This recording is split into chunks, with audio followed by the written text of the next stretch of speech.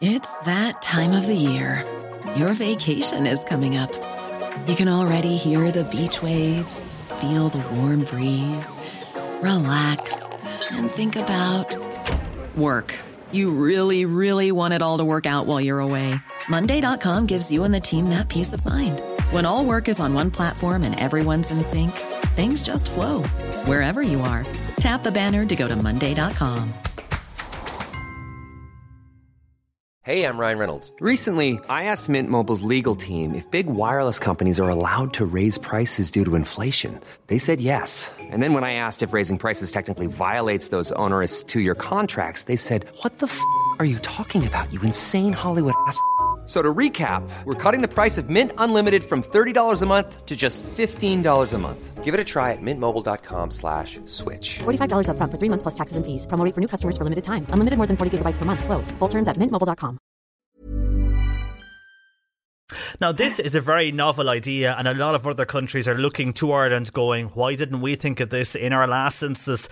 And it's fair to say, I suppose, Terry, I'll start with you first. A lot of people may want to write about the awful war in Ukraine at the moment, or indeed what's happening with the pandemic, but they'll be already in our history books and in paper cuttings. So is it to look more at our personal situation? Absolutely, John Paul. It's just from examining records of the past. You're aware of what's going on, and it's nice to see people's reactions to them. But what you really want to know is you want to get inside the head of the person, the personality of the person, what their hopes and dreams are. And I think our lives will be so well documented in 100 years' time. We've left such a digital footprint. I think what's important is really for them to know something about us personally and our own small lives, our personal history, so to speak. Yeah, and Bill, I'm sure you would agree with Terry there on that, because if you came across one now from 100 years ago, you would rather know on that type of scale what was happening rather than what we know about the World War and the War of Independence and all of that.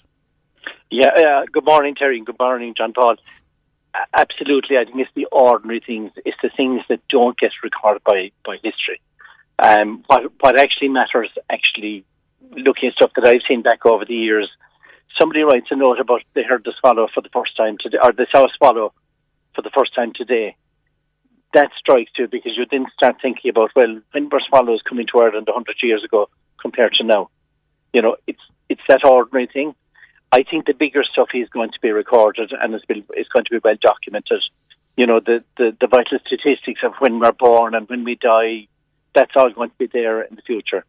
But it's the ordinary things we do. Even things like the type of dog you have, how important it is in the family, or maybe somebody belonging to you died during COVID who would have been on the last 6, 7, 8 census returns and won't be on this one. This is your chance to write a little bit about your memories of those people. So it's the smaller stuff, really, that's more interesting. I think that's my view anyway. Yeah, and I mean, Terry, on what Bill was saying there about the swallow, I mean, you have studied previous census over the years. I mean, did you come across information like that, and kind of quirky information that was recorded over the years outside of the census in other forms as well, and old letters that you would have come across? Oh, John Paul, we have fallen around the place laughing at various entries, and I really hope that I can think of something witty enough that will have somebody laughing in 100 years' time. Even the census records, because all you had really that was free text was your occupation, but some of the ones we came across were absolutely hilarious. One man gave his occupation as walking around. You knew that man straight away, didn't you? And exactly. Another one filled out by the father about a daughter, does what she wants. Which can be said for a lot of fathers and daughters. Yeah, but I think my favourite one, but again, just to give you an insight into how you react to these things, one of my favourite ones, we absolutely fell around laughing at this.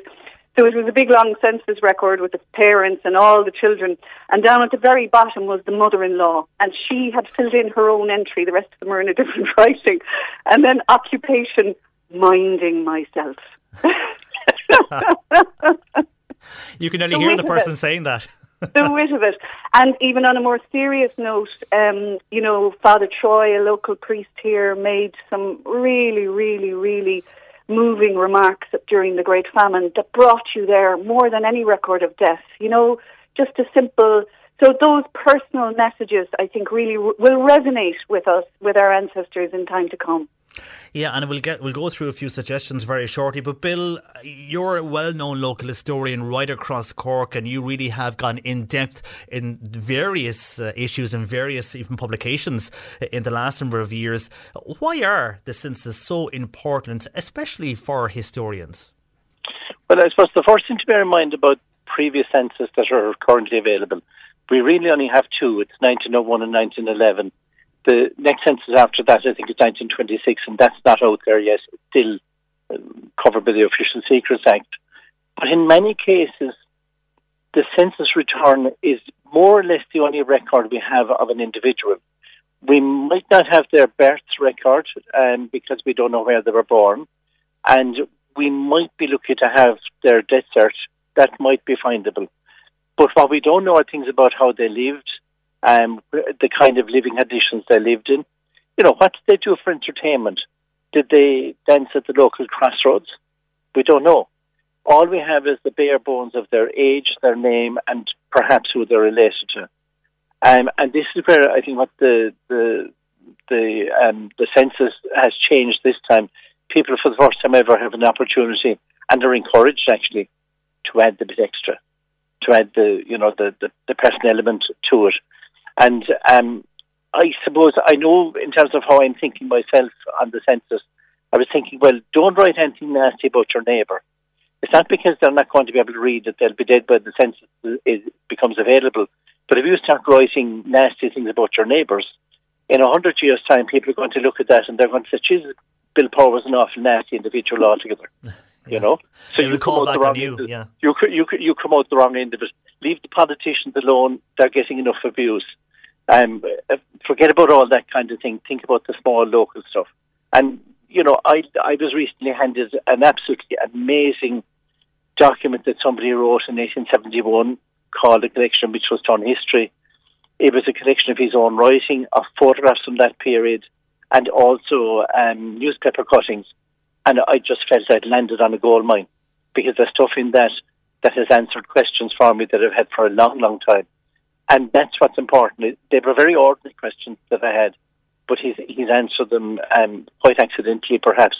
But when you write things down, you're not writing it for now. You're writing it for 100 years. Just remember that. So things that, people won't know the names that we all know now. For example, when I look at when I'm doing newspaper research, you see these big local rows going on in various places. People don't even remember the names of the people involved in those rows. So you have to put it in context. This is a chance to write about you, your family, the people who matter to you, and to put that out there for the future. Yeah, because politicians that are here now, as you mentioned, politicians, they won't be around, obviously, in 100 years' time, but they will be totally forgotten about, and we'll have a whole new batch of politicians and even parties maybe in 100 years, whatever way the world will look. I mean, Terry, you would agree there with Bill on that moment of, make it more personal and maybe not just looking at the bigger picture of politics or anything like that. Oh, completely. And some excellent suggestions there as well. As I said, I think this is, and it's given me a great opportunity to think about what I'll write myself. I think it's a great opportunity to give a message to the future about who you are and who the people you care about are. What's in your head. And also, we found, when people see the census records, like we had them physically printed initially, people tended to touch them. They tended to touch the signature. They tend to try and get a tangible link. And I think anybody who has the talent that can draw or write, that's a very direct message. But even, for those not filling out the census themselves, even just for the other people in the house to write their signature or to put a thumbprint or something that somebody can touch and say, oh, that is the signature or the thumbprint or the drawing, just something tangible for the future. Yeah, and would you include like hobbies or maybe something you're proud of? Maybe you were playing for the local J team and they won a certain match, maybe a county final, something like that. I mean, people looking back on that will then realise, oh, my uncle or whoever played in that team over 100 years ago. Was something like that, achievements, be something you could write down on this? Oh, hopes, fears, hobbies, achievements, your average day. For me, what I'm going to put down initially is what brings me joy. You know, what's in my head that lifts my heart every day. And for me, that's nature. And I hope that future generations get to enjoy it as much as we do. But I think it's even the pets in the house, they're not mentioned on the census. That's a big bugbear of mine. I mean, what a big deal it would be to put down my beloved cat on the census. She's going on this census record. A bit about where you live, anything you're proud of. You know, and then if you wanted to, your personal reaction to these bigger events, COVID and so on. And I really like, just so they can give them a good laugh, give them some of your predictions for 100 years' time, and they'll fall around the place laughing at those, I can guarantee you. Yeah. Well, yeah, I mean, if you go back to the 80s, they had us driving around in the air in cars in some of the films you see now. You know, that hasn't happened yet. They are working on it, but it hasn't happened yet. So they might laugh at certain things we think will happen in 100 years. And Bill, and even for you, Terry, as well, I mean, a lot of people whom we speak to are grandparents, and my own are after passing on now, but either you speak to people of a certain generation when you speak to how their lives were when they were younger. And I mean, a lot of people of an older generation look at maybe my generation and younger, and for anybody in their 20s, 30s and 40s who, you know, get up in the morning, you're trying to organise childcare, you're rushing to work. Many people now commute to cities, whereas a number of years ago, yes, people immigrated, yes, people did still commute, but there was less of that. And because we had so many local shops in our towns, people would have got up later in the morning, they would have worked in their local town. Something like that could be included on how our daily routine is, which would be totally different in 100 years' time. Well, John Paul, one thing that I've been very conscious of in recent weeks, I've been travelling through a lot of villages and what I call hamlets along the Blackwater Valley and the Bride Valley. The number of villages that don't have shops anymore, I'm talking ordinary grocery shops. I'm thinking, though, for example, Kilvollen doesn't have a pub anymore. Somebody will write in and say pub opened yesterday, but I didn't know that yet.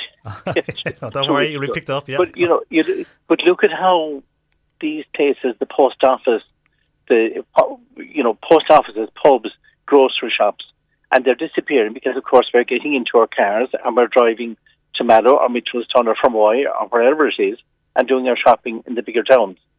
The ordinary, simple things that were taken for granted 30, 40 years ago in these places is gone. So the ordinariness of life, if you think of it like this, 100 years ago, most people didn't own cars. 100 years from now, I personally doubt that cars will exist. And if they do, they'll be a very different type of machine to what we use now. You know, will we have a better transport system compared to what we have now?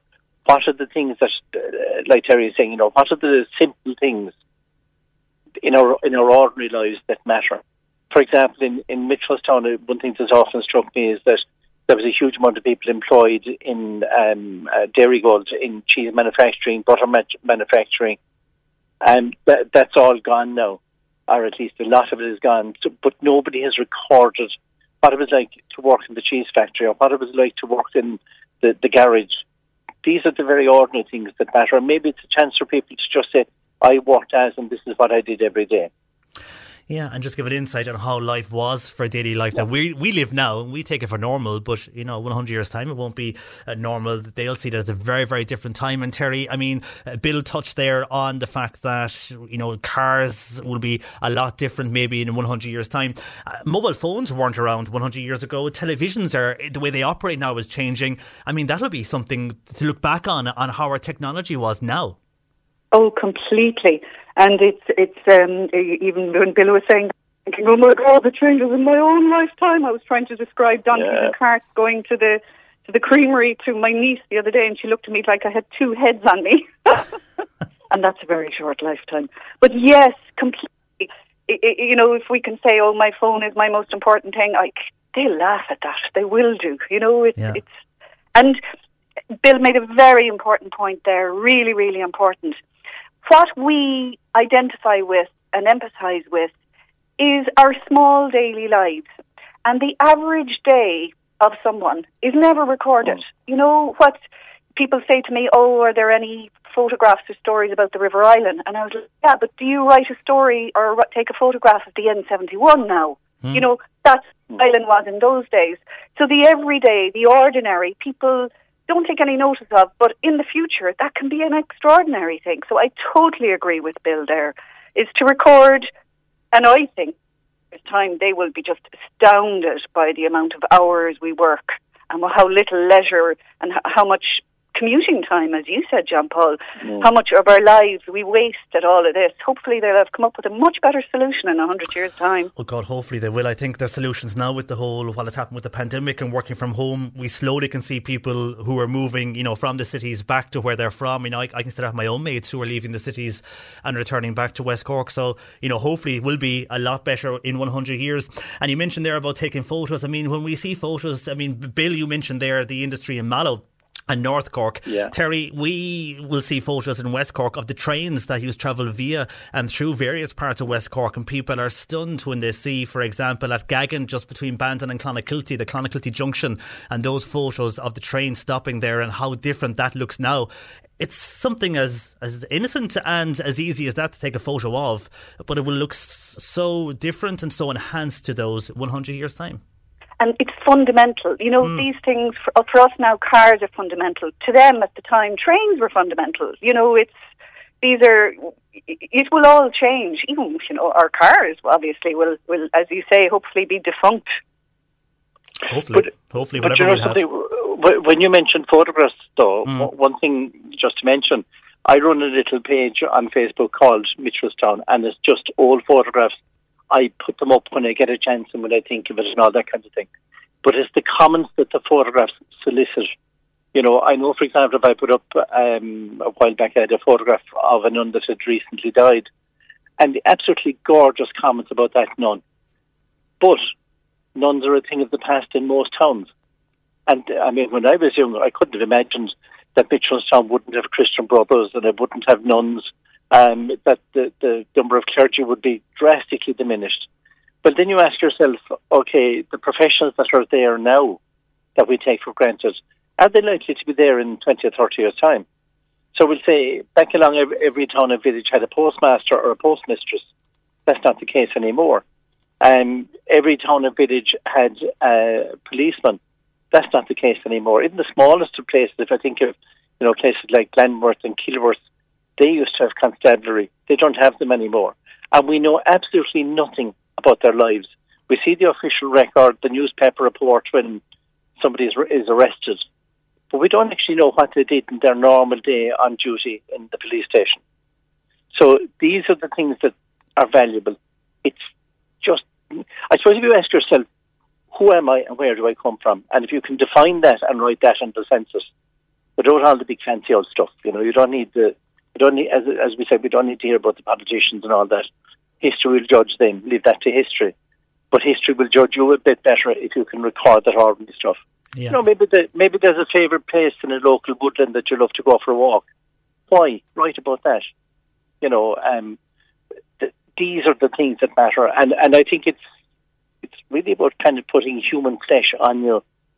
I don't trust the digital record. I'm not like Terry. I'm a bit more of a Luddite in that respect. I think digitized stuff will disappear. Digital photographs. Think of all the photographs you have on your phones. Will those actually ever get printed? Because the only way you can be guaranteed they might survive is to have them printed. So we've never been more photographed than we are now. Yet I think the volume of what's going to be there in 100 years of photographs from now, I doubt that there'll be all that much of it left. Unless it's printed. Yeah, true. Yeah, and we need to print those, especially the ones that will mean a lot to people and to families. For the moment, I suppose, to both of you, there's no right or wrong answer, but no one should leave this blank. No. Oh, God, and no, by it's the a way, great just message. remember, they stipulate do not stick photographs or anything like that onto it. So Yeah. don't. So don't put the photos on, even they might be willing to do so. Don't do that. Well, the very best of luck. I mean, it's something that people will have to think about, and yourselves have obviously thought about it, and you've given an outline there of what you yourselves more likely will point in your direction to write in your time capsule. I think we'll all have our own personal views, but keep it personal is the big thing anyhow, as you say, and bring in the likes of nature and your daily life into it. Yes, Absolutely. And as Bill said there as well, sorry, Bill, really important. I thought what you said, like what we should be sending into the future is a message of love, you know? Yeah, true. Send, not a petty, I'm unhappy, blah, blah, blah, but just, I wish everything the best for you in the future, and hopefully you've learned from our mistakes. And I think that's a nice message to send to the future. Totally it is, yeah. And we'll end on that note, on a positive note to leave into the future. My thanks to you both. It's been a real insight on what people should write this coming Sunday in their time capsule section of the census. And thanks for joining us both this morning on the show. Thanks, John Paul. Thank you very much. Terry Carney there, who's a local historian with the Skibbereen Heritage Centre, and Bill Power, a North Cork historian with St George's Arts and Heritage Centre in Mitchelstown. And hopefully that has given you an insight on what you can write in your time capsule this weekend and this Sunday in your census. Imagine the softest sheets you've ever felt. Now imagine them getting even softer over time. That's what you'll feel with Boll & Branch's organic cotton sheets. In a recent customer survey, 96% replied that Boll & Branch sheets get softer with every wash. Start getting your best night's sleep in these sheets that get softer and softer for years to come. Try their sheets with a 30-night guarantee. Plus, get 15% off your first order at bollandbranch.com. Code BUTTERY. Exclusions apply. See site for details. Hey, it's Paige DeSorbo from Giggly Squad. High quality fashion without the price tag. Say hello to Quince. I'm snagging high-end essentials like cozy cashmere sweaters, sleek leather jackets, fine jewelry, and so much more. With Quince being 50 to 80% less than similar brands. And they partner with factories that prioritize safe, ethical, and responsible manufacturing. I love that. Luxury quality within reach. Go to quince.com/style to get free shipping and 365-day returns on your next order. Quince.com/style.